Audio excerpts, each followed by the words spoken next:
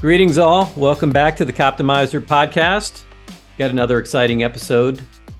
Today we have Chief John Mann from the Noblesville Police Department. Noblesville is a suburb of the Indianapolis metropolitan area. Well, Chief, thanks for spending some of your valuable time with us. Looking forward to this conversation. And we're going to talk all things wellness today, but you didn't start at the Noblesville Police Department, so maybe tell the audience a little bit about yourself and where you got your start in law enforcement. Yeah, thank you. What an honor to be here and talk with you, Chief. I appreciate that. Yeah, I started my law enforcement career in '92 with back then it was the Indianapolis Police Department, and then in 2006 it merged to the Indianapolis Metropolitan Police Department along with the Marion County Sheriff's Department. So, I did several things, spent about half my time in patrol, half my time in investigations and admin work. So I guess probably a three-pronged triangle there for my career. Advanced up through the ranks, and then an opportunity in 2020 came to the current position I'm in now with Chief of Noblesville. So it's been a great blessing for me to move my career through and to end up in this juncture of my career with 100 officers, 102 officers up here, a bunch of guys and gals that really just love serving the community. We're lucky up here. We have a lot of community support. We've got great support by our mayor, great support by the council, great support by the citizens. And as you know, as chief, if you can get those three things lined up, man, you are limitless to what you can do. It's usually left up to our offices to determine, what the limit of what we can bring the citizens are when you have all three of those working in the same direction. It certainly helps, and that's one of the things I think we're blessed with generally in Indiana, in most of the state, is very supportive. And I venture to say that even in areas where sometimes we think that there is low support for the police, that's generally not true. It's just the loud voices tend to drown out everybody else. And sometimes it's kind of like people just don't want to argue. They just don't want to get stuck in these positions where they feel like they're going to get attacked from all sides. And sadly, now as police officers, you don't really have a choice. You're going to wade in whether you want to or not, and people are going to drag you into it whether you want to or not. But we do have a ton of support in our state, and that does feel good. Yeah, and it's tough because like I say, there's only two entities left in society that tell people no, and that's us, the police, and HOAs. And sometimes neither one of them are liked very well. But other than that, definitely not the people that run the HOAs, right? Right. The ones that are sending out the emails. Right. So other than that, we as a society in America, we don't like to be told no. And that's kind of our business. That's what we're paid to do, is tell people no. So it's tough. It can be tough to garner that, and then it's even tougher to keep it. Well, I love our fire partners, and we've got great rivalries, but I was just involved in one of these conversations the other day, and someone was like, the firemen, they've got it kind of nice because they never have to tell people no. They never have to arrest people. And when they show up, they're always the hero when they show up. So they have a complete different reputation than the police. But yeah, you're right. Yeah, we've got a great relationship up here in Noblesville, and I'm sure as most communities do, but we love our firefighters. We get along great. And I think that starts at the top. Me and the fire chief get along great. But yeah, we do poke fun when we can, because believe me, they're poking it right back. Well, I also had another saying. It's like along these lines, right? Cops, coaches, and teachers, like the three professions that people have never done that always think that they could do better than the people that are actually doing it, right? So true. Yeah, I've never been a police officer, but I've watched Starsky and Hutch. I've watched Hill Street Blues. I've watched you fill in the blank, right? I've seen it all. Right. I played high school football, therefore I know, what the coach should be doing. He should be calling different plays. Right. and we've all been to school, right? So we all know from the outside what the best way is to run a classroom in today's world. Yeah, so true. Yeah. Not to say that people don't have they're not entitled to their opinion, right? Because we all do.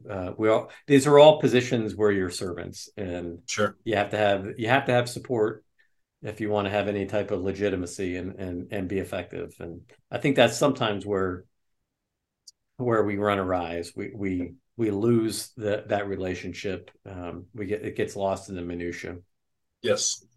I digress, though. So you started. Are you from in the Indiana area? Is Yeah, this where you're I born and grew up on the raised? southwest side. I went to Decatur Central High School and then Indiana State for my undergrad. And then when I was working late tack shift back in 2006 through 2008, I was able to go back to Indiana State and get my master's degree, kind of a butt in seat classroom environment. So I was able to travel over there during the afternoons and then come back to catch late tech shift for the evening to run a squad. So it was a great opportunity for both.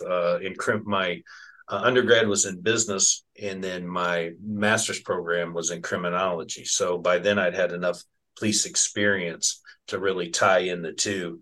And then the criminology team over at Indiana State was just phenomenal. Not only working with me and my schedule, but how they allowed me to combine the two in discussions. And when we talked to the professors about, the future of policing, what are we looking like? What are we looking like with, not only policing itself and younger officers coming in, but how does that mix with the community and what's expected out of the profession of law enforcement? So I was very fortunate there. I think that kind of springboarded my career, and then had a wonderful career with Indianapolis Metro.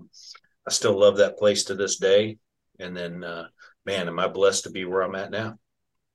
Yeah, that's cool. So Indiana State, it's kind of a hidden gem. Their criminal justice program in the state. I know we've had, I think, at least 5 or 6 of our commanders that have all gotten their master's degrees down there at Indiana State. They did the same thing, right? That they were able to flex their time a little bit and go down, take classes in the afternoons, a couple days a week, come back because Terre Haute is. For those that are not familiar, it's in the western part of the state of Indiana. It's not necessarily easy to get to from Lafayette. From Indy, it's a straight shot over I-70, but Right. Lafayette, it's a little bit more of a struggle. We're getting ready also to fix our ability to get from Lafayette to Evansville. Of course, Wow. to get to Evansville from anywhere in the state of Indiana, right? With the I-69 corridor Oh coming my up. gosh. Evansville is a long drive no matter where you're coming from. Yeah.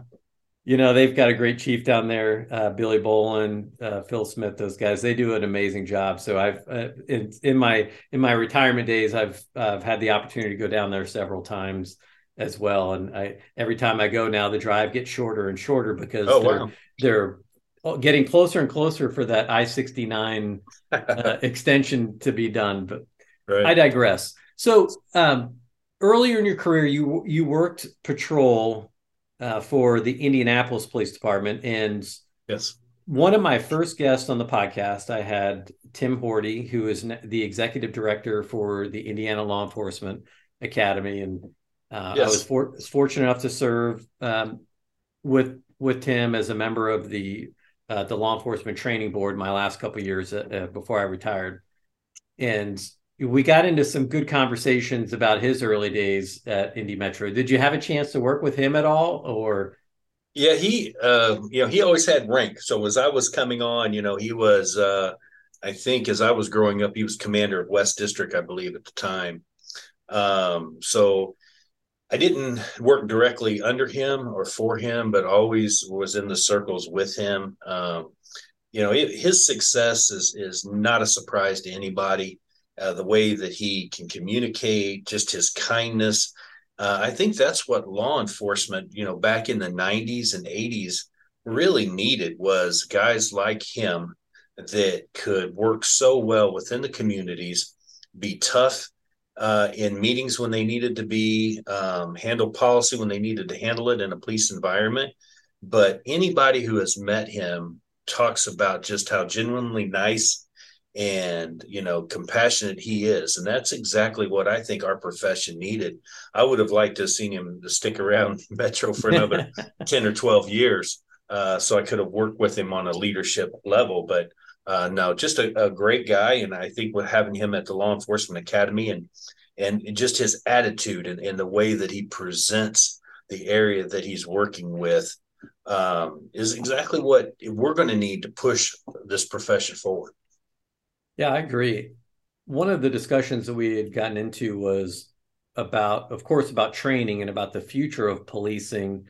And I think the general public sometimes doesn't have a good perspective on what that challenge is how do you find the right person with the right mixture of character, integrity, of honor, um, and also have the right temperament and skill set and the ability to learn. And then you put him in a training environment.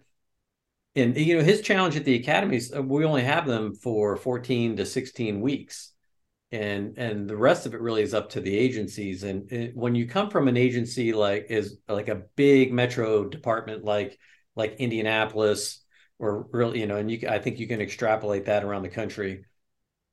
Typically, large agencies have very robust in-house training programs where the officers aren't going to see the street by themselves in a solo environment with any real amount of a responsibility for a long time until they've really been tested and thoroughly vetted in the training environment. But that's not the way policing is at every police department. Um, you go right down the road 20 minutes outside of Indy and you're in some pretty rural areas where you may only have 5 officers or 10 officers, and that's the same all the way around the country, and they just don't have the same resources. So when you're trying to train a large group of officers, they're all coming from different places. So we got into some fascinating discussions about what the best way to do that moving forward might be. And uh, you've certainly experienced it now. The reason I get to all this is because I'm really curious as to what your perspective is coming from a large agency. And, Noblesville's not a small community, but it's a much smaller department sitting right next to a much larger department. So what was that dynamic like, moving over? Yeah, it was. I think it was the dynamic of the community, the smaller community. With Metro being so big, we worked out of 6 districts, so each one of those 6 districts kind of work as its own department per se. And they all kind of meet together in the middle. Um, whereas up here, I mean, this is a family environment. The accountability up here is so much different than down there. I mean, even the smalls, and I'm sure you've seen that in your community. Yeah, we sweat the small stuff up here. Down there, you don't sweat the small stuff. Things that wouldn't be a blip on the radar, say to Metro, is a big deal up here. So it's kind of what the expectations of the community lay out, which can be tougher, easier for the patrolman, but much tougher for the chief. So I'm sure you understand how that goes. Um, and down there, it would be much easier on the district commanders. Not that they don't worry about it, but the volume is so much greater that you can't stop to worry about some of the smalls. And up here, uh, we can worry about it all. And so you got to balancing those two. Like I said, the first thing that hit me was the support of the whole community, the council, and the mayor's office. Not that they don't have the support down there, but it's so big to get all those factors to line up together can be tough. And up here, we're still a community of 72,000 now. 100-man department. I mean, we still are growing in size, but to see that so quickly come together with their expectations was really nice as a chief, as you can imagine. Yeah.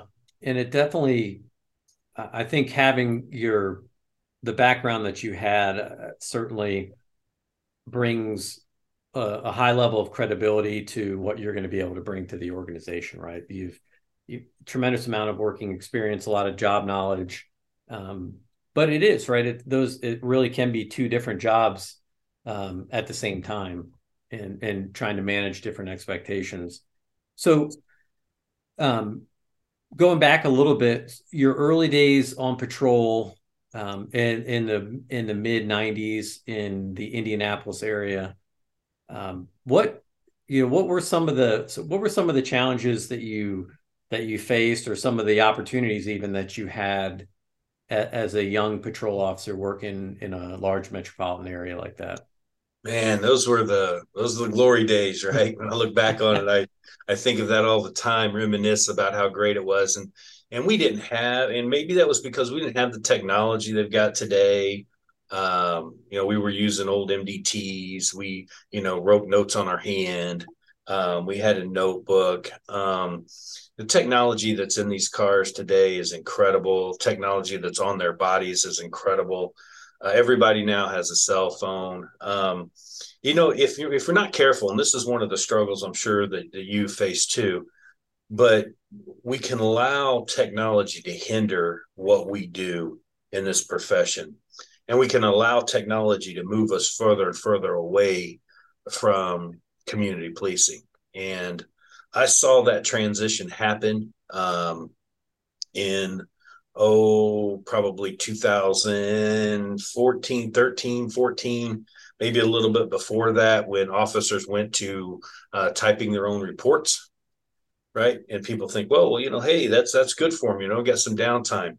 Well, and I tell people, when they spend in 2 to 3, 4 hours of their day typing reports, that's 2 to 3, 4 hours a day. They're not out on somebody's front porch talking to somebody about the weather, talking about the game, asking them if they're going to go to the race.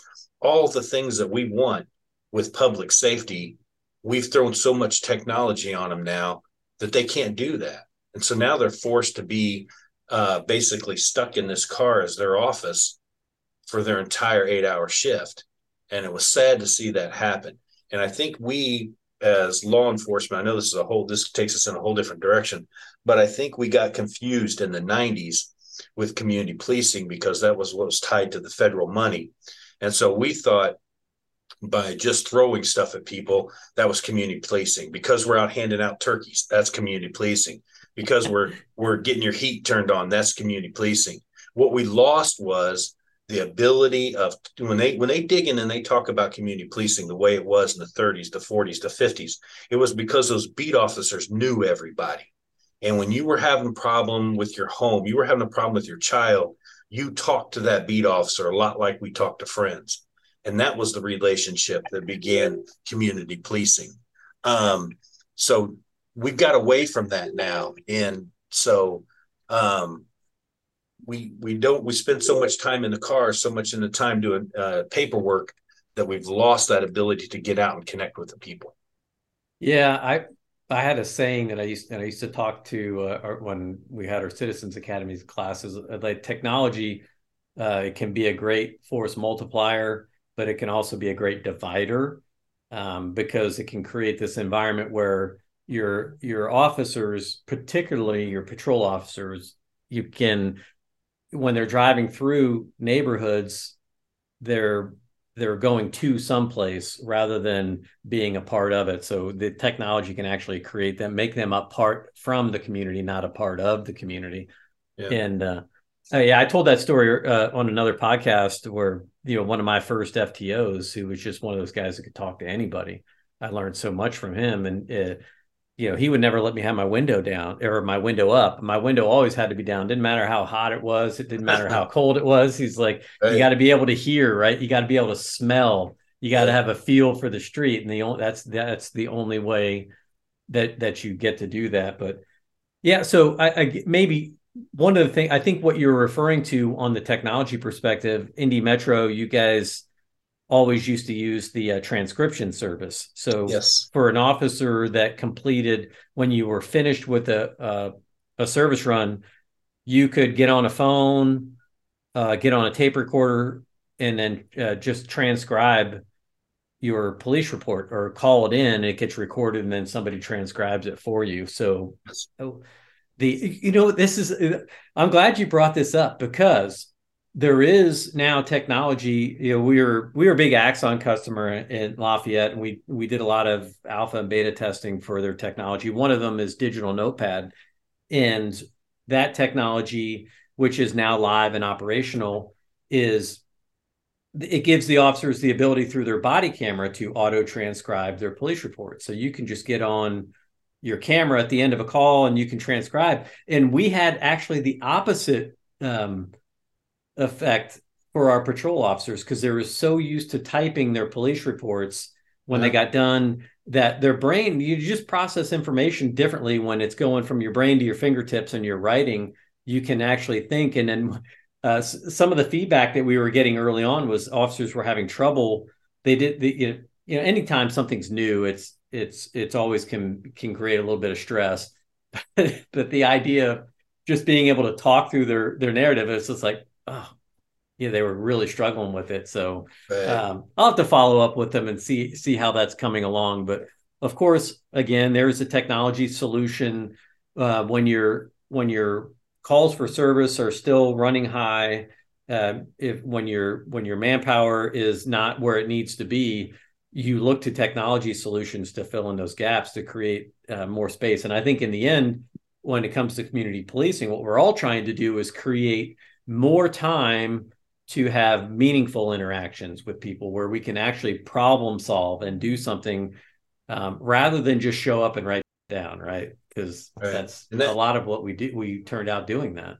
I think that was the error of the ways with Metro when they left it, because what they looked at was like, whoa, we're taking, they were looking at stat sheets going, oh, the officer's out of service for 4 hours a day. Well, that leaves 4 hours that we can fill with him doing his own reports, 4 hours that we can fill with him doing other things. And when you do that, that takes them right out of what we're trying to get done, of yes, communicating, talking, solving, spending time in those neighborhoods, spending time on the basketball court, stopping out, talking to people when they are not calling you for service. That's the big key. People, it's if you can talk and build relationships outside of a 911 call emergency, it sure goes a lot farther. And that's what they did back in the day when this community policing back in the very, early days. That's what everybody still reverts and talks back about, how great it was back then. And most of that generation is not even around anymore. But that's what we hear about. And then everybody's been fighting to get back to it since. They just look at it the wrong way. It's not about how much time I can fill up with this officer every day that he's, utilizing every second. It's almost the opposite of that. What are our expectations for that officer going out to the community? And we push that hard up here in Noblesville, right? We spend a lot of time talking about what are we giving back without going somewhere with our hand out. And whether that's taking a coffee mug to somebody, whether that's stopping in, asking them, I don't need anything from you, but what can I do for you? Kind of that servant mentality is what we've really been pushing hard, not only with our officers and supervisors, but with how are we showing that servant mentality to the community? The universe is always seeking balance, right? Right.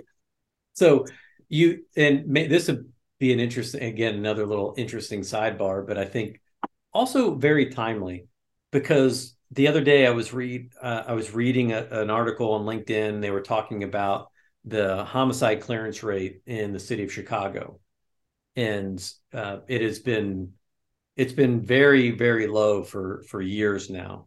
And if you're an outsider, if you don't understand policing and you look at that, right, especially if you're coming from a place where you have a mistrust of the police or you don't understand policing operations, or if maybe even coming from a political perspective, the first thought might be is, well, we have an ineffective police department because we have low clearance rates. That means our detectives are not very good or our patrol officers are not very good. And, that can lead to a lot of problems, and it's patently false because there are so many things that play into that. So you spent time in investigations in a large metropolitan environment. What I used to tell people all the time is, at the end of the day, your police department is in the information business. That's really what we're at the center of that. And information comes from relationships. And if people, sure, there, on the modern side, there's a lot of ways that we can scrape data. There's things that we can do on the analytics side to capture really strong data that can point us in the right way. But on the other end of the spectrum, it's a people business, and people have to have relationships, and that's how you get information. And if people don't share good information with you, you're in big trouble. You're going to have a hard time getting anything done in your community. Yeah, and that's what we're seeing in these big cities because what I call the circle of trust is broke, and it's broke with the judicial system. It's not broke with the police officers. But when you have something happen in these communities, whether it's drug related or not, and you have a big case working like a murder, you're right. It takes a lot of witnesses. Those people in that community have to really put their neck on the line because they're not leaving those communities. It's not like they can raise their hand, tell these officers everything they saw, and then go find some shelter, some place to hide when this is over. So when they put their necks on the line to tell the officer everything they saw to build the case, only to see the suspect back out on the street the next day, that sets fear inside the community because everybody knows what was said and what was told. So when that trust breaks down, people start not talking because they fear for their own safety. And when you can't build a case now, and we can't develop that trust and protect them in a way to where they feel comfortable coming out and saying what they saw, then that's why when we show up on the scene, we've got 30 people standing around, nobody saw anything. Not that they didn't see anything, but they have their families to protect. They have to still live in that community. But when the judicial system becomes a revolving door for these criminals, I don't blame them for wanting to stick their neck out on the line. They've got to live in that house tomorrow, and they got to see that guy walk right by their street again. So I understand that, and it wasn't always that way. And when it wasn't that way, that's when you saw these solvability rates high like they were. Yeah. And that was without the technology that we have today. So can you imagine if we had the DNA processing, the technology we have with guns back in those days when, solvability was 80, 90% on these cases, and some rural communities was even higher. Whew, man, it would have been a great show to see. Now we have to rely based solely on technology because of that factor. In these big cities where the crime rates are so high, you look at that processing, man, and that's a revolving door. A lot of these criminals are getting let out before the officers can get the paperwork together. Yeah. Yeah. So I was going to say that's the conversely. Can you imagine trying to live in a large metropolitan area without that technology today? Ooh, yeah. Yeah. Your clearance rates, I mean, I think at their worst, Chicago PD had clearance rates below 20% for homicides. Wow. And in the last couple of years, from the article I just read, they're back up closer to 50%. But like in Lafayette, our clearance rate has always been 100%. Of course, we're not working hundreds of homicides Right. a year. We're working a Right. handful a year, and everything is proportionate. But when you have that community trust, and people know that if somebody does commit a heinous crime like that they're almost certainly going to be held accountable for it. That's just not the case in every city in America. No, we're lucky in Hamilton County because it is. I mean, you commit a crime in Hamilton County, we're coming after you. I don't care if it's shoplifting, even the petty stuff. People are like, "Oh, that's so petty." It don't matter. We have guys. We'll go 3 counties to grab a shoplifter, bring them up here, and put them in jail. I mean, we have a sheriff up here that says, "Hey, my jails are open. Let's fill them." We've got a prosecutor's office that says, "Hey, not in this county." So yeah, we're lucky. We can spend the time. You come up here and commit a small level crime, or if it's even a more heinous crime, we have the time, the resources to come after you, and we will put you in jail.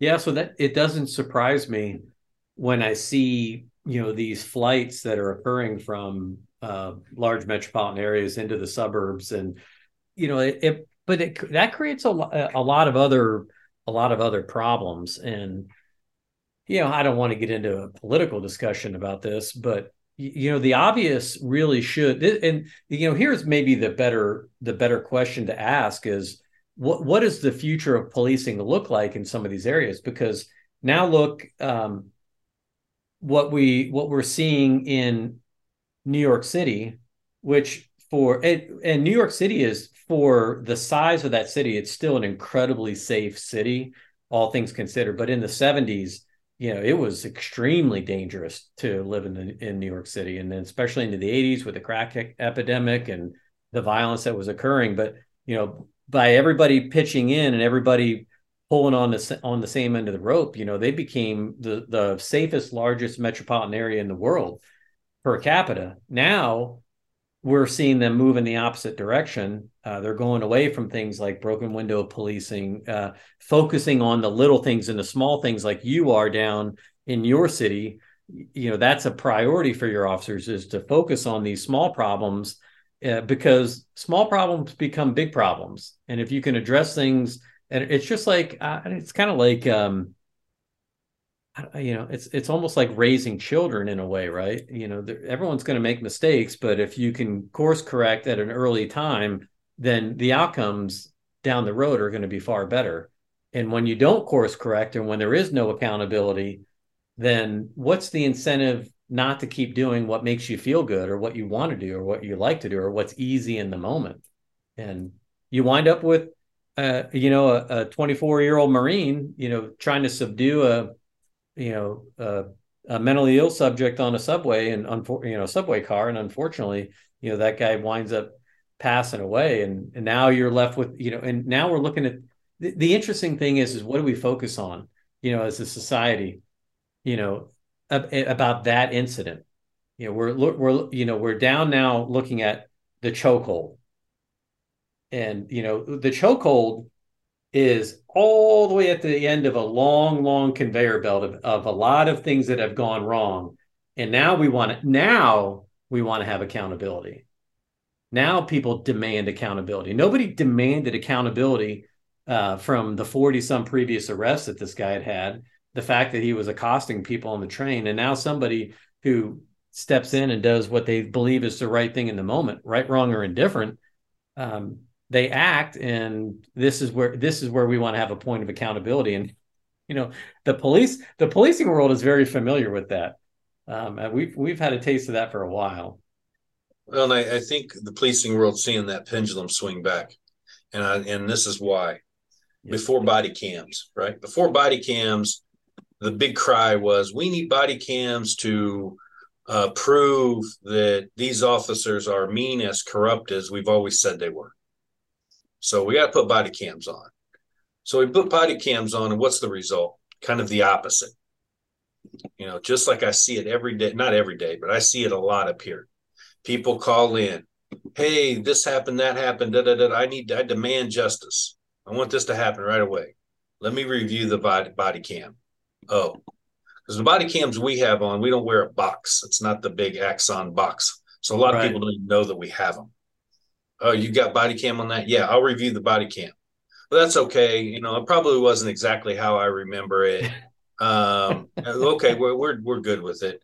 And up here with my guys, I'm telling you, the amount of restraint they use and the abuse that they can take at times is incredible. So I don't think the narrative, across policing in the nation, that the people wanted to find out of these body cams is finding itself. Matter of fact, I think it's been more advantageous to the officer.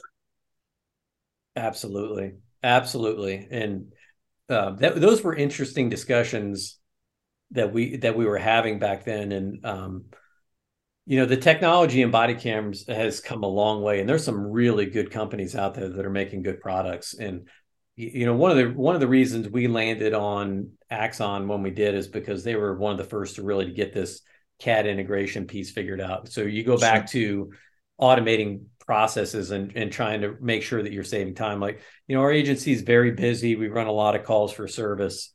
And the last thing I needed was for an officer to, at the end of a shift, to sit and spend an hour to 2 hours sorting and categorizing videos. And the technology now, most companies now, that's Yeah, that's a prerequisite, right? You have to be able to do that. But when they originally came out, that wasn't generally a feature. And we actually had officers.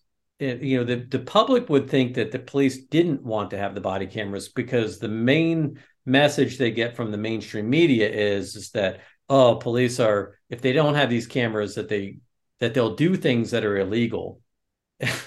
But we had officers that were actually, we had to write a policy before we even went to body cameras because officers were buying their own. Yes. So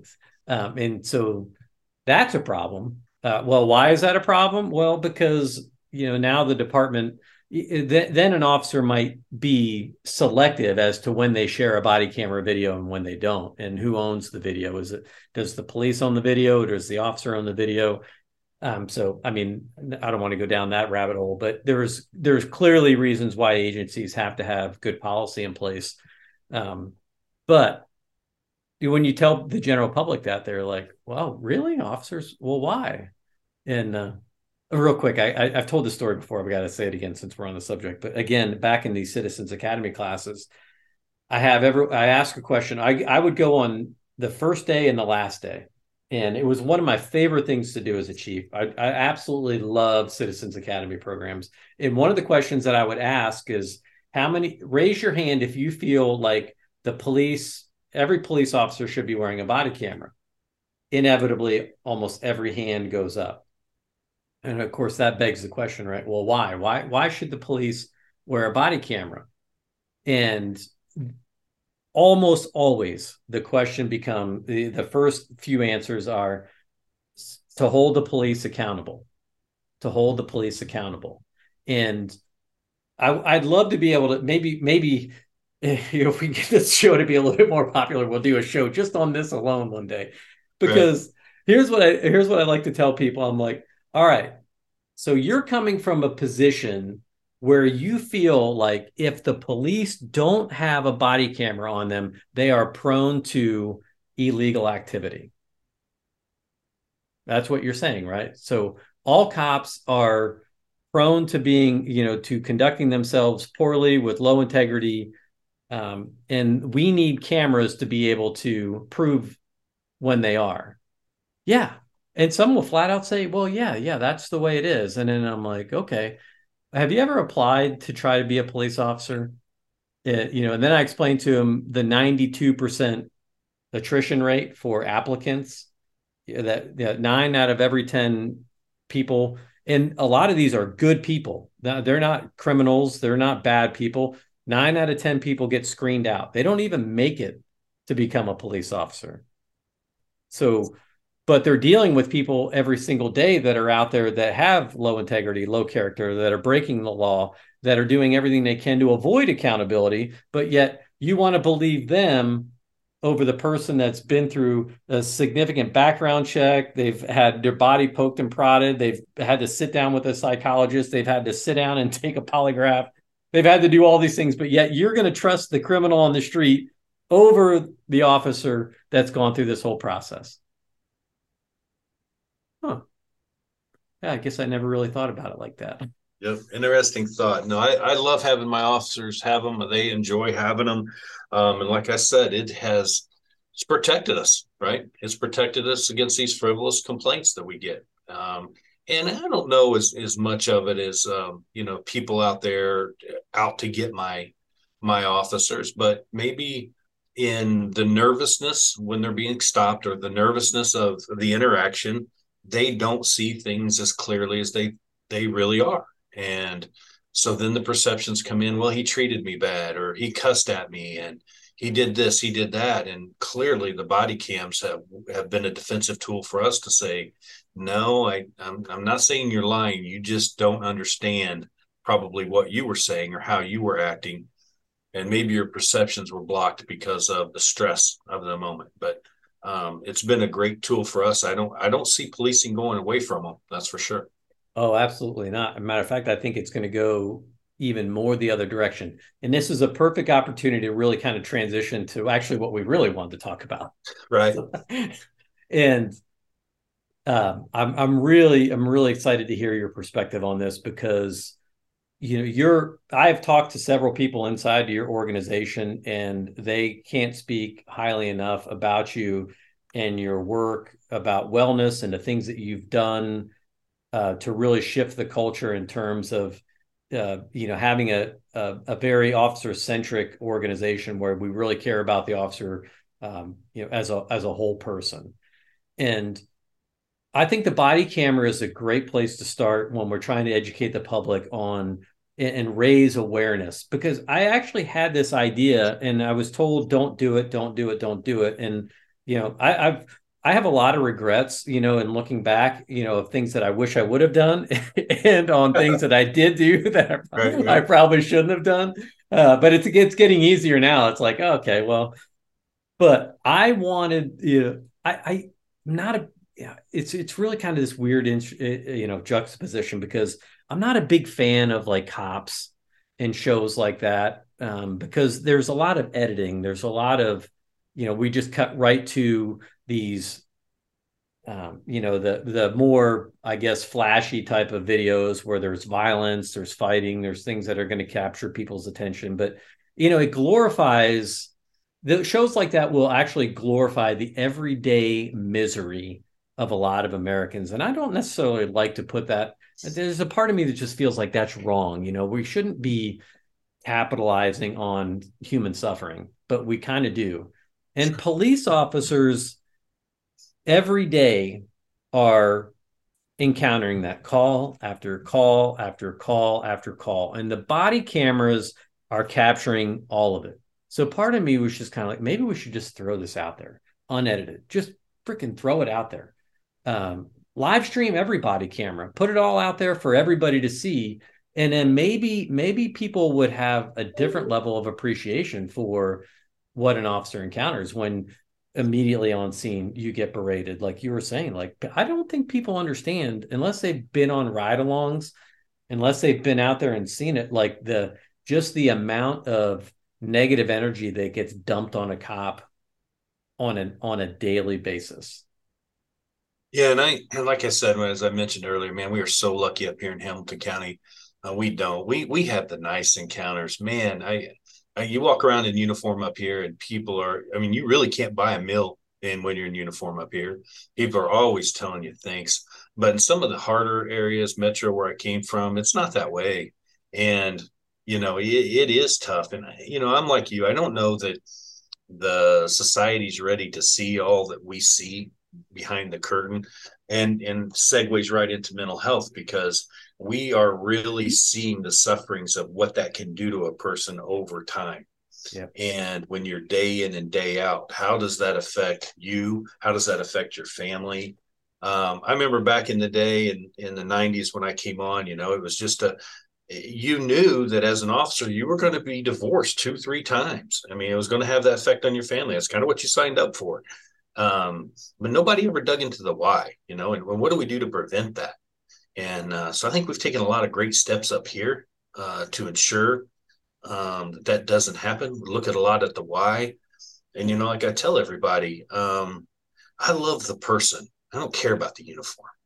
I don't care about the collar brass. I don't care about, the insignia on your uniform. That's a job. We raise our hand for an oath. What I care about is the person that puts that on. What's his family like? What's what's bothering him at night? If he's got something keeping him awake at night, it's keeping me awake at night. And when you start looking at the person behind the uniform, then we stop treating officers like numbers or ID numbers, and we look a little bit more into that. And then what does that really mean? And then where are we putting our focus and our money to make sure that we're taking care of them like we would take care of our own brother? And one of the things that I mentioned when I first got up here, unfortunately, where I came from, we had in line of duty deaths. And if a department's never had that, then they don't understand how that affects the department and the way that it can bring the brotherhood together.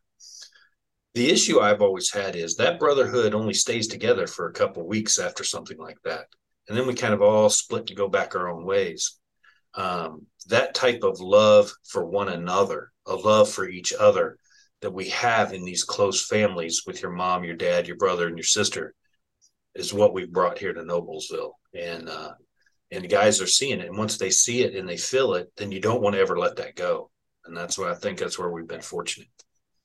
So the yeah, that's a uh, where to start there with that, because not every police department is the same. The environments are different. What officers are being exposed to are different. Um, and for but yeah, I don't care how small or how big an agency is. Officers are going to be exposed to trauma. Yes. And somebody has to work shift work. Somebody's got to be there overnight, whether you're busy all night or whether you're just trying to stay awake all night, to be there, to be ready for when somebody needs you, because that's what being a 24/7 organization is. And that in and of itself, shift work, puts a tremendous amount of physical stress on a person. So what you start to see, and this was just fascinating to me. My first 14 years, I worked in patrol. I worked as a patrol officer. Then I was a sergeant, and then I was a shift lieutenant for 6 years. And it was 12, 14 years. That's what I did. And that's kind of all I knew, was working midnight shifts and working patrol. And then when I did actually wind up going to a different unit and was working days for a while, the kind of like thing, I started sleeping a little bit different. I started feeling a little bit different. Like colors were a little brighter. Right, Sounds, right. it's like, oh wow, there's like a whole nother world out here. People were different. When you work nights and days, when you're working nights, generally people are in crisis. During days, it's when you're out during the daytime, it's crap. Of course, bad things can happen during the day, but generally it's Sure. traffic accidents. It's you know not necessarily as much of your serious crime. So you just get you just see a different part of the world, and you're socialized. Even as an officer, you're socialized a little bit differently. But anyway, the cumulative stress over the years, right? It builds up. It builds up. And so you said something, the key word there, right? How do we teach officers to be able to understand this, and how do we teach organizations, quite frankly, to know that officer wellness is something that we need to build in on day one, not after somebody breaks. And I think the old model was, there's always someone coming in the door next, and we don't necessarily have to look at people in that holistic way. Officers, we're going to train them, we're going to have high expectations, and then if they fail us, they fail themselves, out the door they go, next officer up. And that's not the model moving forward. It's just not going to happen, because guess what? Nobody's coming like they used to. And yeah, just a lot of different challenges moving forward. Yeah, and I think we talk about the old model. I don't even know that a model even existed back in my day. I mean, I guess there was something that you heard of called EAP, that was some building somewhere that nobody knew about. You'd walk in and to a bunch of people that nobody ever knew before, and you're going to sit and talk to somebody that nobody's ever heard of or seen. And that's supposed to fix things, when officers aren't like that. That's not how we work. And that's probably why nobody ever went back in the day. We just kind of flip that all up on its ear here. And what I mean by that is we take a proactive approach, and we don't demonize it. We expect it. And we debrief after critical incidents. Some do, some don't. We do that all the time. If something's a shift has been on something that's a little stronger than normal, we'll debrief about it. We'll talk about it. We'll bring in our psychologists. We'll bring in the teams, the mentors. The mental health unit comes in, and just we create that family feel. So you don't feel bad raising your hand. You don't feel bad talking about what's bothering you. And then we make it a very proactive approach to how we're looking at it. So if you were the officer that thought, I'm not buying into this, I don't like this, I'm not doing any of this, you're kind of on an island now. because the rest of the department is focused in this. And this is where I think we will see results down the road. When you talk about building foundations, this is something that I think will pay our department, down the road, several years. Because what people forget, I think they don't realize, is just coming and putting this uniform on, and the things you see is one complete side of it. The officer themselves still has everyday stress that everybody else in society has. They have bills to pay. They have spouses. They have children. They have children that are struggling in schools. They have money issues like everybody else. So all the stress that everybody has in society, we have it because we're people of society, right? We're people of this society. Then we put on this suit of armor, go do a business that just adds to that. And we used to call them, in my circles when I would talk down in Metro, we'd call that, kind of layers of cheese. Just like when you see a big cheese pack in the store, I'll have layers of cheese, but none, if we're not taking any of those layers off, it just builds over a career. And then, so if we don't manage it right, then we start seeing destructive stuff. We start seeing, abuses come in. We start seeing divorces come in. We start seeing all this other stuff that has plagued law enforcement for years. It's time for us to stand up and reverse that cycle. And I'm glad you mentioned Metro, right? Because you come from an agency that was recognized by the United States Attorney General's office for their wellness program, as one of the best wellness programs in the country, right? Here's a program at Indy Metro that we can all learn something from. What elements of that, and from the approach that Indy Metro took, did you take some of that? Does that resonate with you when you moved to Noblesville PD? Yeah, Noblesville, they had a very long established relationship with the clinician here. So we had that piece of the puzzle was already in place. It was just a matter of building upon that and shooting this thing even farther. And some of the ideology that I started with was like, I said, one of our core functions is I want to, when the officer leaves and retires from Noblesville, I want them to be better than the day they walked in the door.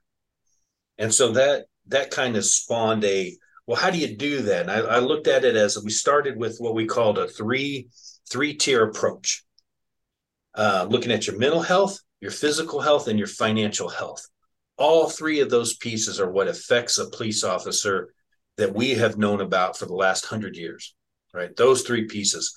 One of them will break and the whole stool will fall. It's like a three leg stool.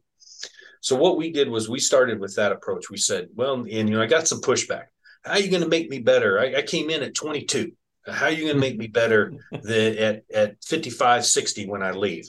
And so what I approached was I said, look, when you came in at 22, you probably never had regularly healthy mental approach to life. Probably had never on a regular emptied out, your toolbox, never cut those layers of cheese. You just have built them up to your 21, 22. You came on the police department, added layers. So what we're going to do is we're going to take care of your mental side.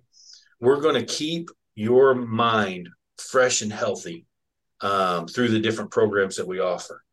Physical. Yeah. Hey, I came on at 20 or 21 years old. I'm, best shape of my life. Well, we're going to do even better than that. So now what we do is we can send our guys to, we call it the DARI training through Protein Tactical, to where they'll always look and see how you move, right? So it's kind of like that, that system where they make video games.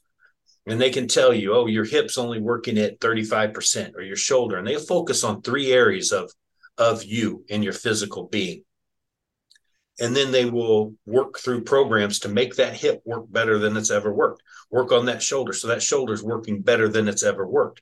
So your physical side, we're going to push you to be physically in shape. And then we're going to add these nuances to the physical side that will make you move and feel better than you've ever felt through testing, nutrition-based. Most people at 21, they never had to worry about nutrition, right? So we focus heavy on nutrition so that Now you're building a lifetime when you go to retire to know what healthy eating and nutrition looks like with your lifestyle. You didn't have to worry about it at 21, but now that you're 55, you do. And then your financial side. Most people didn't have money at 21.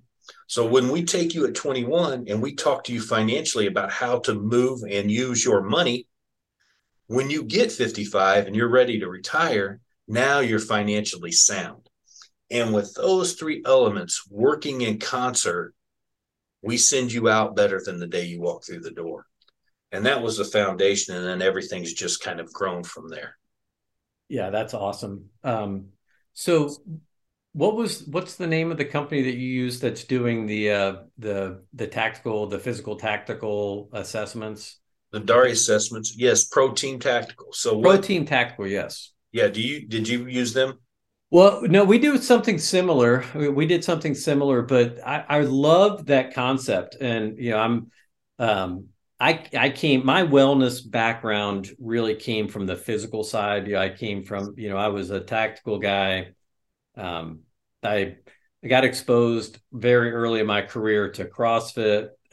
Became a CrossFit coach. I opened up my own CrossFit gym, and I joke about it now. Like a lot of people, when I got appointed to the chief's office, were freaking out because they thought I was going to make everybody do CrossFit. Like, oh my god, chief's going to make us all do CrossFit.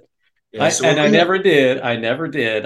But I did open a gym, and like I want you to get in here, right? It's a matter yes, of educating people on what's possible, and then removing barriers to entry, and removing reasons why you can't do these things, and yep. so that's really so did you get a lot of buy-in? Did people like that? Were they, and are they using it? Yeah, so I think at first when I said that, hey, I'm gonna send you out better than when you came in, they were kind of skeptic to that, like, well, how are you gonna do that? And then so when I started explaining how this works, I said, yeah, just like with Pro Team Tactical, I said. So Pro Team Tactical came to us, and if you're not familiar with them, Pro Team Tactical was set up by professional athletes, Jim Sorgi, Joey Vandever. We were both professional baseball player, and of course, everybody knows Jim Sorgi as professional quarterback. And what they said was professional athletes are treated a certain way when they have an injury, right? They're given the best, right? Because you're talking millions of dollars, got to get them back on the field. They took that same model and said, we're going to do that with public safety only. It's not for families. It's not for, just anybody. If you are public safety, police and fire, we are creating this to take care of your injuries. And so they did. They put a shop. We joined very early when they started because I love that idea. I want the best for my guys. So this was the very best that was offered. So when my guys would have an injury, they were getting them back in the game so much quicker than what we had seen before, as we were dealing with, you see, you'd have an injury before, you'd have to go to the doc, you'd wait for x-rays, you'd wait for this, then you'd wait for therapy appointments. They eliminated all of that.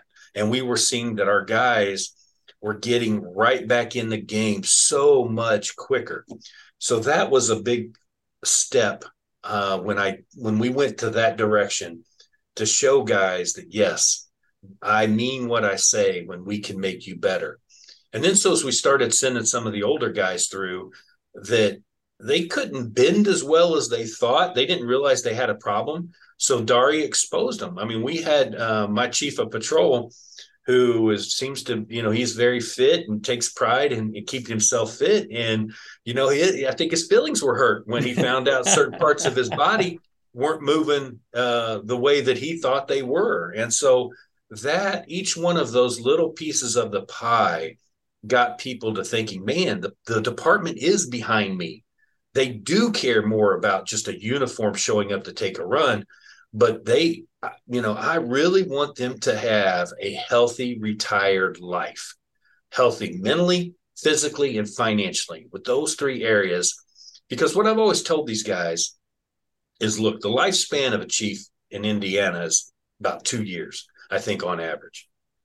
It's not how we interact now, but how do we interact after this? When we're old and we meet at the grocery store or we meet at a hardware store, are we hugging each other, talking about family, talking about everybody's kids, seeing how everybody's doing? Or do we see each other and then kind of walk in the opposite direction?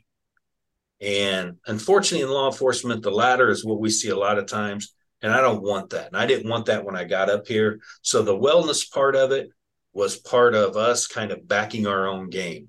That when I tell you I love you in roll call, when I see you in the hall and I give you a hug and I tell you I love you, then what am I doing to back that up? And this is part of where our resources go to show that yes, the way that you feel, the way that you physically feel, and then what's in your bank account is a big deal to me. And we want to make that as robust as possible.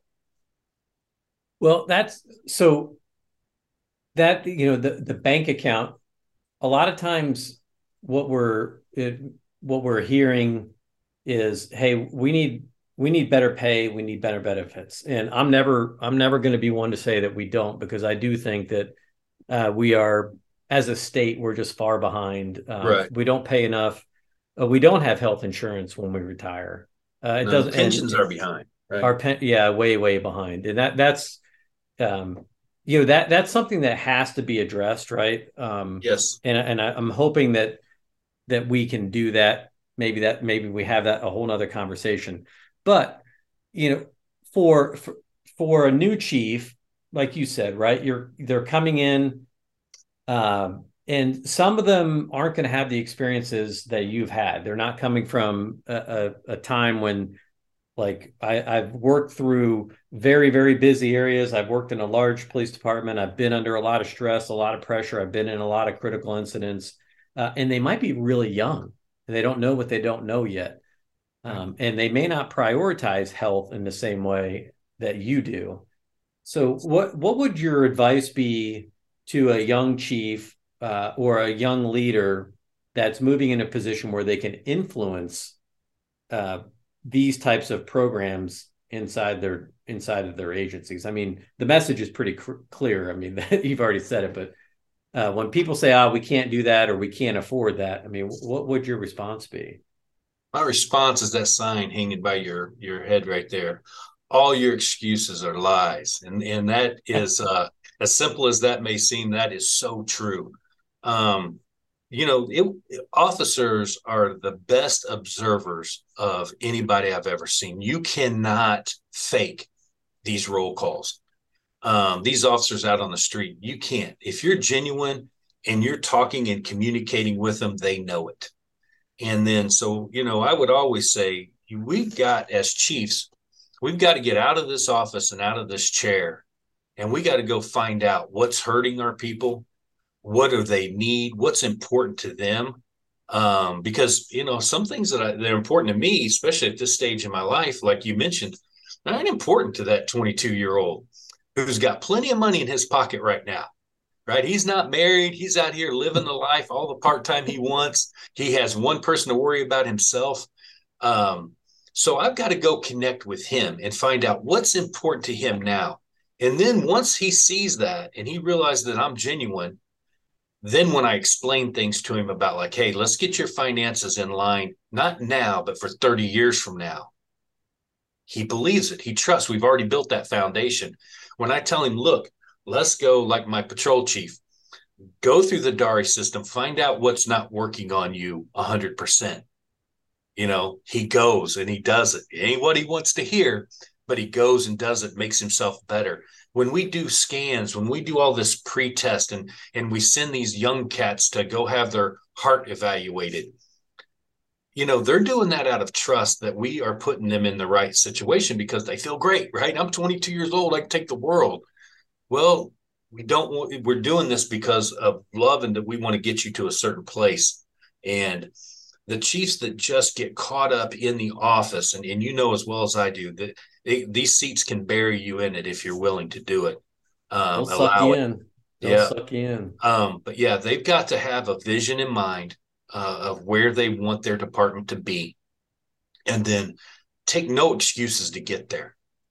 And I've said that when we were looking at things like therapy dogs, right?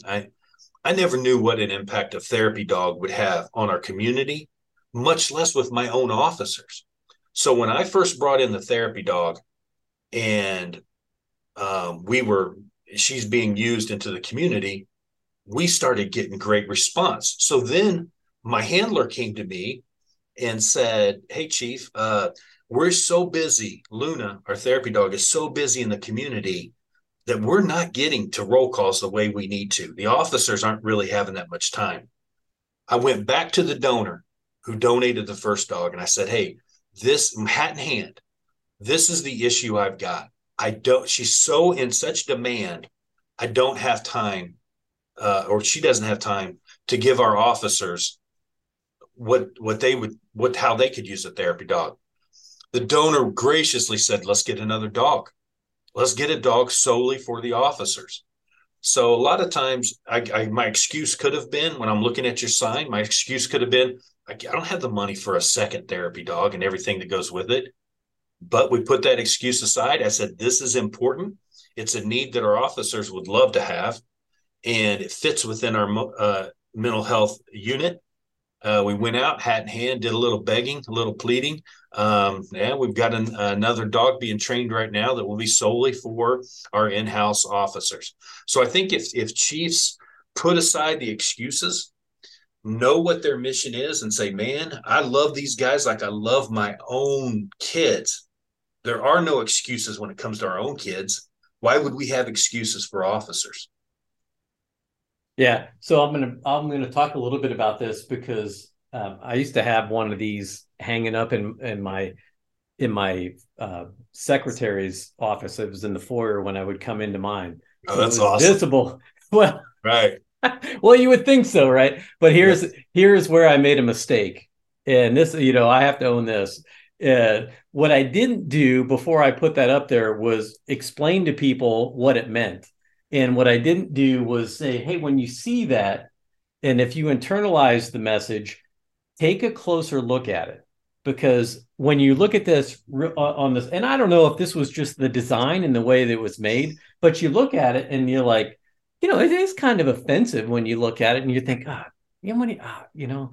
but when you read the subtext, so if you ever pull this up, this is a Jocko print. It says, I don't have the energy. I feel sick. I'm weak. I'm tired. I don't know. I'm inexperienced. I'm young. I'm old. I'm fat. I'm ugly. All these things. It's just in the subtext underneath of it. So you have to get up close to be able to see it. And it's the same for all of us. This is what we do. We tell ourselves these things all the time. And so for me, this was my reminder. Every time I'm walking into my office, I had to walk by that print. Yeah. And some people kind of found that offensive and didn't came they didn't come to me.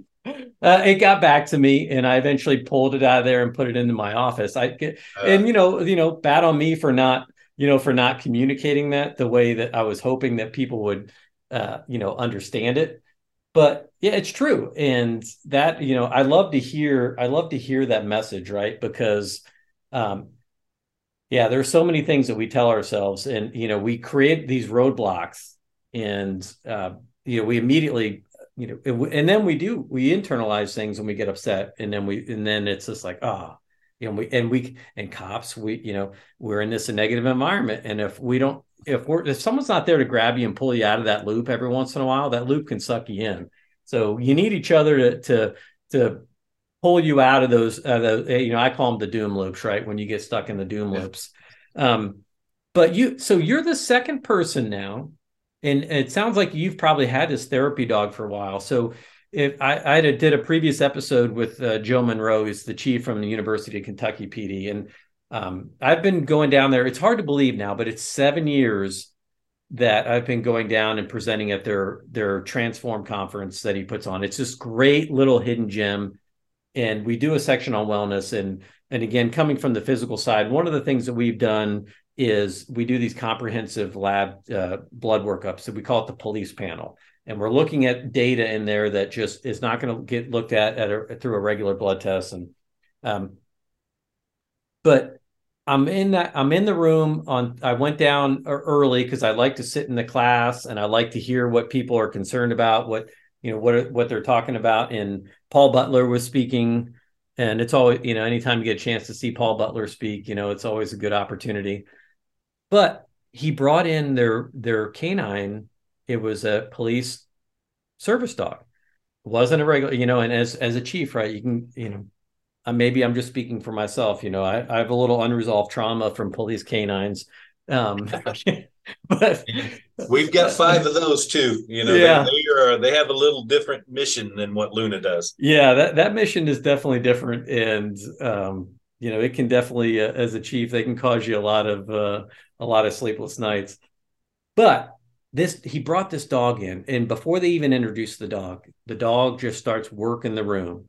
He's walking around, and some of the officers immediately go to it and pet it. Others are kind of looking at it like, oh, whatever. And then the dog, he could sense it, like he knew, and he would just come up and like nudge, put his nose on the hand, and the officer, pet the dog, and then the dog would kind of, all right, I've done my job here, I'm moving on. It was fascinating to watch. And so they have two of these service canines, and I was like, that's freaking brilliant.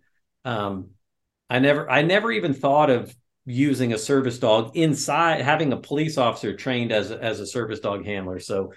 kudos to you for having recognizing that and seeing the benefit that it can bring. Yeah, Luna's the best money I've ever spent as a chief. I tell every chief that you can't go wrong. I mean, community loves her. Officers love her. I mean, because that's all she does is go around and give love. Now she's got the best job in the world because she gets loved on all day long. But just like you said, and I use this as an example. I was in a staff meeting, and Luna was there, and she'd had a rough day, so she's in the corner sleeping. She even snores. His dog snores, so she's snoring in What kind the. of dog is it? She's a black lab, Awesome. and so she's snoring in the corner, completely just out. And during this meeting, I'm animated. I'm not mad, but yeah, I'm becoming passionate, and my voice is raising, and I'm really wanting to hit home to my chiefs what I'm talking about. And so she gets up out of her sleep, comes over, and just puts her head like right on my lap, and like, are you all right? So I give her a few, but no, I'm okay, everything's good. I was just getting a little loud. So yes, they are. When we got her, they said, she's a puppy with a master's degree, and they do that. And I probably did not know, when we added her to the program, we was expecting her to be 50 in-house, 50% out in the community.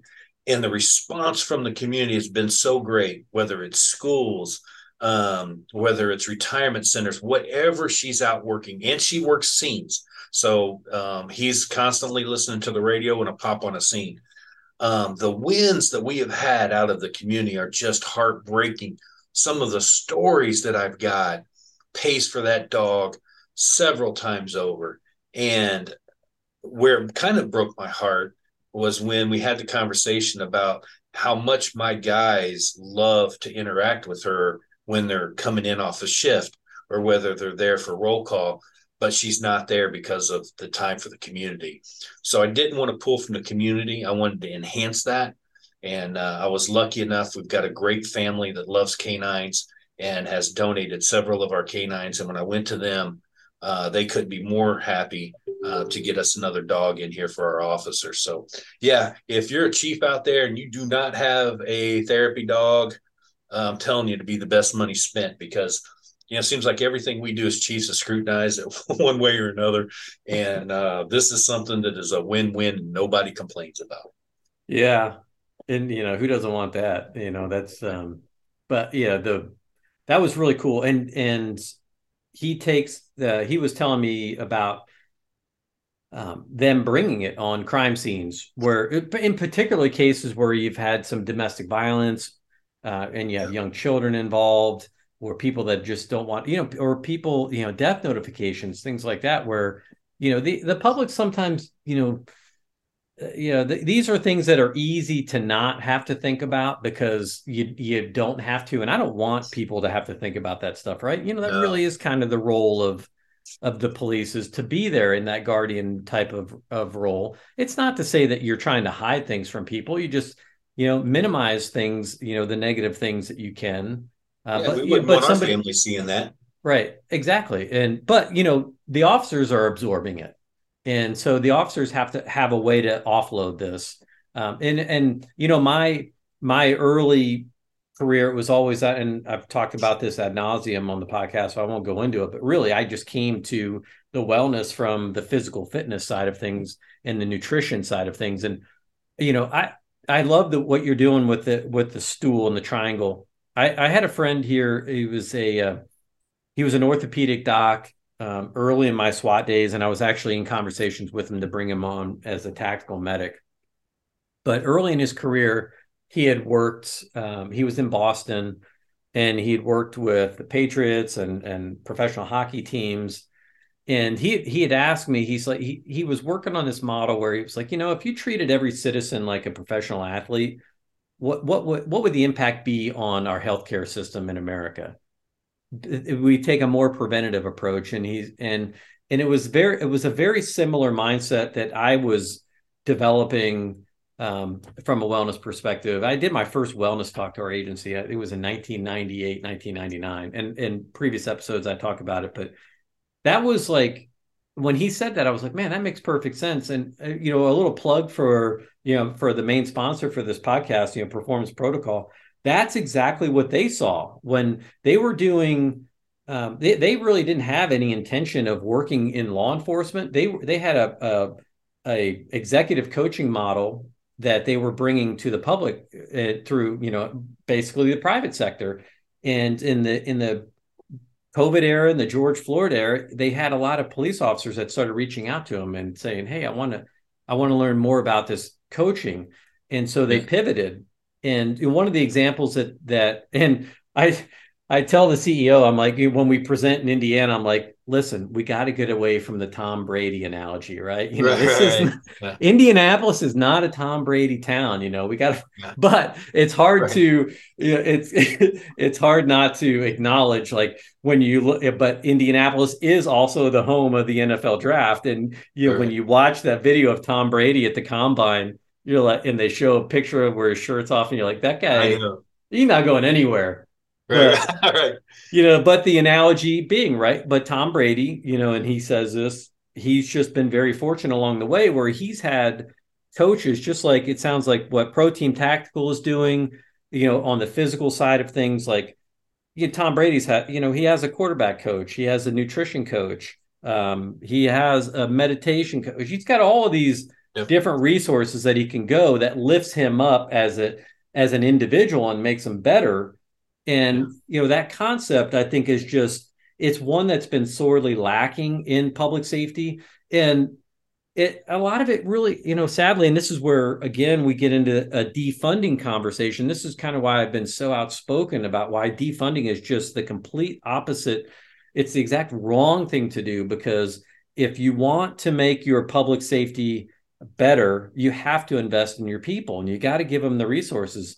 And it starts with developing the individual, and that in the end is going to what's going to build a better culture. I get so excited when I hear chiefs talking like that, where it's just like, hey, look, we're gonna develop the whole individual, and we're gonna start on day one. And what I really want our listeners to know is that that takes investment. It really does. You can't do this stuff for free. Um, you got to find the right people that have the right training, and so many people that have these skill sets, they do want to come in and help. And it's sometimes where I do get a little discouraged, because you have people that want to help, and then it's like, man, we don't have research and development money. We don't have funds for some of these things that I know will have such a huge impact. But like I said, I just got to look at my own poster and say, no excuses. I just got to find a way. I got to find a way around it and just keep chipping away at the things that I know will make a difference. And that's what's fun about this show is I really, talking with people like you that understand it, that get it.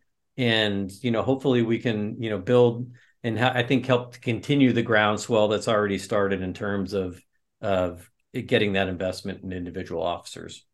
Well, I think that I just had a meeting with, because we're constantly trying to train as every department does, but train, not only my officers, but my supervisors. We have a very robust, supervisory training that we do, every quarter and, a lot of times throughout the month. And then I also try to train my chiefs. And one of the things we were meeting with yesterday, we brought an executive in, from a Fortune 500 company to talk about how do we get to the next step? How do we get to the next level of when it comes to servant leadership? And what does that look like with our people? And one of the things he challenged us with, when it kind of falls right back to your excuses, when we talk about, he one of the examples he gave was he wanted to bring, soda in for his employees, and they didn't have the money for that. They're not, although they had this, big call center with lots of employees. So he went out and worked with, the soda company and said, "Hey, let's partner. Let's do this. What's available? What can you do? I don't have funding for this," and was able to get it brought in at no cost. So if he would have just fell back on the excuses that we're talking about, I don't have money for this, I don't have money for that, without digging deeper and really going after it, none of that stuff and the things that he brought to his company, would have ever came to fruition, because it was just used an excuse. Well, I don't have that in the budget. I don't have the money for that. And I give you an example, was one of the, when it comes to our mental health, I said from the very beginning, nothing is off limits. If it will help the officer, I am all in. We just got to figure out how to do it, how to implement it. So one of the things that was brought to us was this, horse therapy, and having, officers that are struggling with depression, anxiety, PTSD, work in a program around these horses. And so we partnered with Agape, which is north, part of Hamilton County. And when we first talked to them, they're like, "Man, we never really have had public safety. We don't know of really anywhere in the country that's brought this to public safety. It's used in other elements. It's used in, other parts of society, but not, with public safety." So we didn't have the money for that. That wasn't budgeted. That was just something that was brought to me, and I wasn't going to let it die just because we didn't have the money or the funding at the time if it could help my officers. So once we started meeting with them and explaining to them, and people are very, very empathetic to the struggles of law enforcement when it comes to mental illness, when it comes to, depression, things that people normally suffer with. When they hear and understand how that affects our officers too, man, they are usually all in, and that's my experience. And, so we were very quickly able to work out a grant process, grant funding for my officers. So I've got three going through it now, in kind of a pilot program to see if it's going to work. And then we will look to the next steps going forward to add that piece into our toolbox, where I think it would have been very easy to say, well, that I don't know if that's going to fit. We don't have the money. And we just kind of sit back and take the lazy way out. So we're really hoping to push that envelope with programs like that. That's really cool that you bring that up, because I think there was a 60 Minutes episode where they were talking about, a program that they were running in Wyoming. The Wyoming Department of Corrections it was a horse training program where they were taking convicts, and as part of their, it wasn't quite a full work release program, but, a controlled work release program where they had the opportunity to go and work with these horse trainers, learn how to, train horses. And they were taking, because they have a huge wild horse population in Wyoming and they're wanting to protect it, they have to they have to cull that herd. So what they do is they every once in a while they round them up and they bring them in and they train wild horses, and then they sell them. They break them and then they sell them, and the program eventually pays for itself. But yeah, that just another innovative and interesting way. It just goes to show you, like, there are no limits on what you can do, and there's always opportunities there. And again, kind of cool to be able to share this and have these conversations to see what people are doing, around the country, that are that's making a difference, because sadly the suicide numbers for officers are are through the roof, right? They're in some ways they suspect it's higher than what we're seeing in the veteran community. Number one killer of, and I won't go down my heart disease wellness discussions today, but number one killer of police officers is cardiovascular disease. Number two is suicide. Um, And you know, in this profession is probably where we've neglected the physical health side of that more than anything. When you look, we talked about our fire brothers, and that's a big deal to them. They put gyms in the firehouses. They give them plenty of time to work out. The physical part has just been neglected in our profession for so long. And and everybody will tell you, is I'm sure you're the expert in, but your physical health ties to your mental health, and it ties to how you're doing. But that's always one thing that's been neglected, and that was our challenge when we started this program, this wellness program. That's why part of it, we part of our 3-tiered stool we call physical, because this is what I pointed out, and this is what I challenged my team to. I said, if anybody comes to us and says, hey, I'm struggling because I have anxiety, we put our arms around them. Hey, I'm struggling because I have depression. We put our arms around them. I'm struggling because of alcohol. We put our arms around them. But in law enforcement as a profession, if you're struggling with weight, we call you lazy and eventually can fire you. yeah, We don't put our arms around you at all. Matter of fact, we do the opposite. And I put my flag in the ground. We're not doing that here. If you're overweight here and you want help, we will give you the resources. We will give you the training. We will give you the time to bring you back healthy because you're one of ours. But when we started digging into this, there's not a lot of programs. There's several programs out there for alcohol, several programs for substance abuse, several programs for, any other thing you're struggling with. But if you're just heavy because that's how you handle stress, then sorry, you're lazy. We're going to end up firing you. And that's the wrong attitude. And because it's the stress that's causing all of this, I'm sure, right? People are stress eaters. Some people, maybe they don't resort to alcohol. Maybe they resort to food. Well, the result is still the same. It's hindering your ability. It's hindering your mental health. So we're trying to take a different approach to that. It sounds like that's the approach you've already taken a long time ago, with your career, Chief. But that's definitely something we want to expand on. well, yeah, and I'll just touch on that real quick because it's important.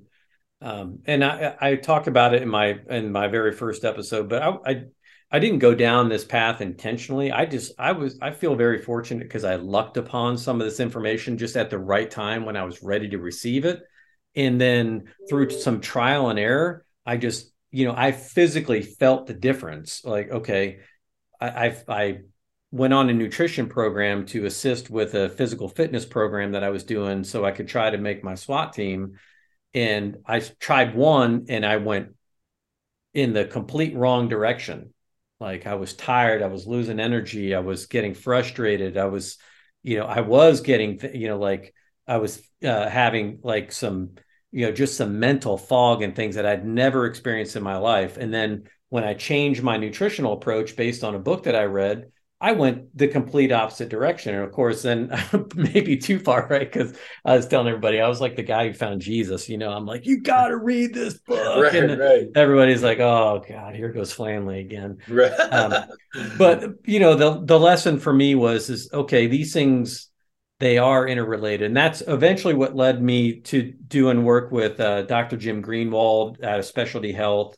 That was, again, from some work that I'd read in Chiefs Magazine back in 2013, that there was police department, Steve Pitts, who's now retired chief from Reno PD, had been working with this doctor, trying to understand why their occupational care costs were so high inside the police departments. Why were they paying so much for treatment of cardiovascular disease? And I was on a parallel path, just in a different state at a different time. But we had one thing in common, that was a nutritional intervention approach that could be used. But the short version of the long story there is through a simple blood test that you can get done at any LabCorp for under $200, you can look at 7 lines of data that will tell you what your 10-year cardiometabolic risk is going to be. And this is backed up by 200 clinical, papers, science backed. Bill Cromwell's was one of the people who was working with Dr. Greenwald. So, we were very fortunate, I think, to kind of stumble upon people that were also, this is where I go back to, there's a lot of people out there just trying to help, trying to do the right thing and trying to, to help us out. The reason why cops are gaining weight is hormonal. It's because you're now sleep deprived. Your cortisol levels go up. When your cortisol levels go up, that drives your sugar cravings. It gets your insulin out of balance. So it's a long cascading thing. That's why officers, when they come out of the academy, they're fit, they're healthy, they can pass these fitness tests, and then 2 years later, they can't. If they haven't been keeping up on it because they've gained 20 pounds. What they don't realize is their resting blood sugar has probably gone from, the upper 80s to low 90s up into the 100s, which is pre-diabetic. And what people, one of the reasons why it's hard to find programs that will pay for these things is because you're not diagnosed as type 2 diabetic until your blood sugar is above 120. But the data that we've collected has shown 60 to 70% of police officers in America today are walking around, they're insulin resistant and they don't know it. And I presented a few times with Dr. Gilmartin. He's famous for his work, the emotional survival for law enforcement. And Doc Greenwald and Kevin Gilmartin are friends.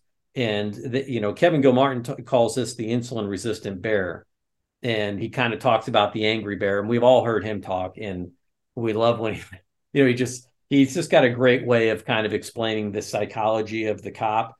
And you were dead right, because we can blame the officer, but not really look at what are the root causes. And then the other way they explain it, and Doc Greenwald explains it, and there's Peter Attia actually mentions it in his recent book. But we're pulling people out of the river when they're way downstream from where they're falling in, instead of just going upstream to find out, let's keep these people from falling in the river in the first place.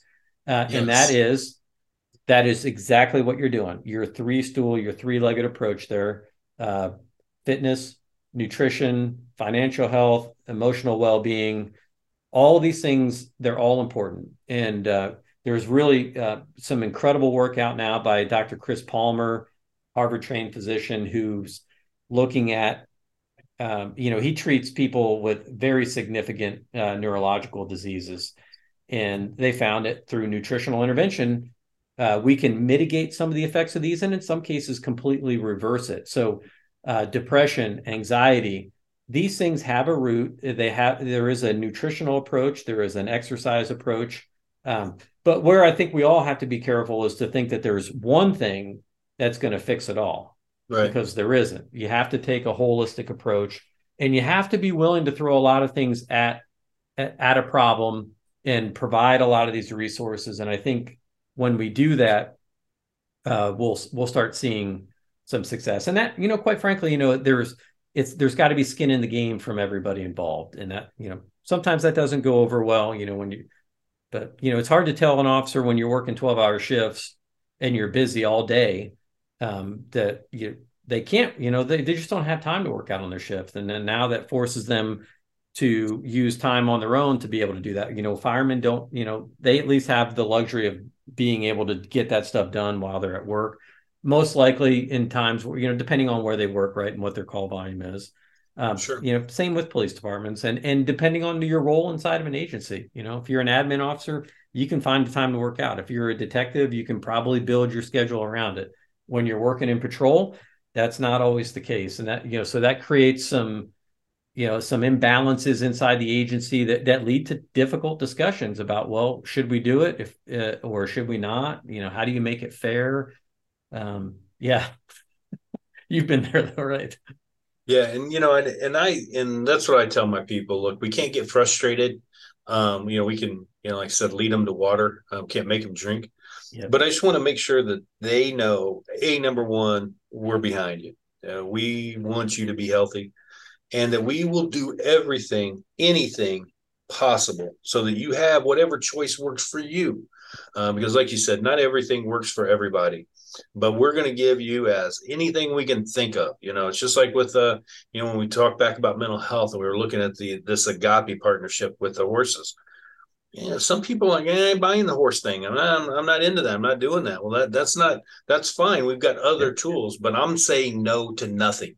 If you can come to me and say, hey, this will help your officers. We just looked at a program with neurofeedback.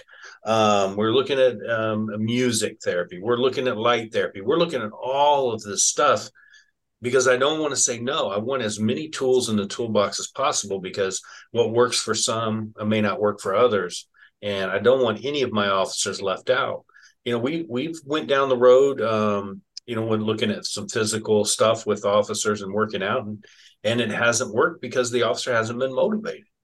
But it's not something that they can look back on us and say, we didn't try, we Right. didn't push, we didn't offer. And that's where I think it has to start at the top. Yeah, and that's why we called our presentation when we talked about the blood test. We called it "The Blood Doesn't Lie." Right, So like all your excuses are lies. right, right, right. We all tell ourselves these little white lies, right? And those are the ones that are the most dangerous. But when we give somebody a blood test and here's your 7 lines of data, and that's ultimately where we kind of centered one of our wellness initiatives right around this. Like it's all going to start right here. And a lot of that I picked up just from my years of owning and operating a CrossFit gym too. Training people in the private sector. Everybody comes, and this is also one of the greatest lessons I learned, right? It's like everybody comes from a different place and we're all starting somewhere. And so what we're doing is relative to only us as individuals, but you got to start somewhere and you got to do something. And we're going on, we're already past that 90-minute mark, I think. So I knew this was going to Okay. happen. So Chief, any final thoughts? I'm just really glad that you took some of your valuable time to have this conversation. I really appreciate it. No, I appreciate you, and I'm honored to be able to discuss these things with you. I am so honored that you're willing to stand for this when it comes to law enforcement and talk about it. And man, I really appreciate you reaching out and giving us the opportunity to put in our 2 cents. And we're not perfect by any means. We're just trying, man. And like I said, what I lack in education, I'm not the smartest guy in the world, but we're going to give to you an effort. So I love what you're doing. I love how you're bringing these topics up because I think the more that they get out there, the more that people are exposed to them, the easier the hurdles are for law enforcement. Because if we keep pushing now, it's the seeds that we're planting that will put law enforcement in a better place 20, 30 years from now. And that's what we've got to do. We got to stand on each other's shoulders as we build this place bigger. And I said, I'm very appreciative. I can't be thankful enough that you've given me minutes of your time. And if there's ever anything we can do to repay the favor, I'm all in. Well, I really appreciate that, and something you said, that's our takeaway for everybody. Don't wait to start. There's never going to be a perfect solution. There's never going to be a perfect program. You're not going to find it. Now, eventually, we can get things really, really good, but don't let great be the barrier to good. Start somewhere, start small, start with what you can do. And I worked on it for a long time myself, and I never got it perfected. I was just chipping away, right? And you've got so for someone that's listening to this that's really interested in some of these programs, is there a way for them to get a hold of you? Do you have a contact information or anyone you want to push out to so you can share some of these programs that you're doing? Sure, they can get on our website. They can call the office here. The number is 317-776-6340 and ask to speak to anybody they want to. My cell phone number is out there. I don't hide that. It's 317-220-5295. Give me a call. I'll give you everything we got. We don't hide anything. We'll share everything we've got to anybody that wants to come and see it. Be transparent. Win us all to win, right? And in law enforcement, it's not about Noblesville Police Department winning. It's about all of law enforcement winning. And so I'm more than willing to share and learn, and believe me, I'll steal it. If you come to me with some great stuff, I'm going to steal it. I have No, no we're good problem at at all that. stealing from other people. If it'll make my people better, I will steal in a heartbeat. So, yeah, we're an open book here at Noblesville. You know, share anything that we can, anything we've got with you. So yeah, no, thank you very much. I appreciate that. All right, everybody. Really appreciate you spending a little bit of your time with us. Chief John Mann from Noblesville Police Department. I appreciate your time. And until our next episode, we'll be 1042.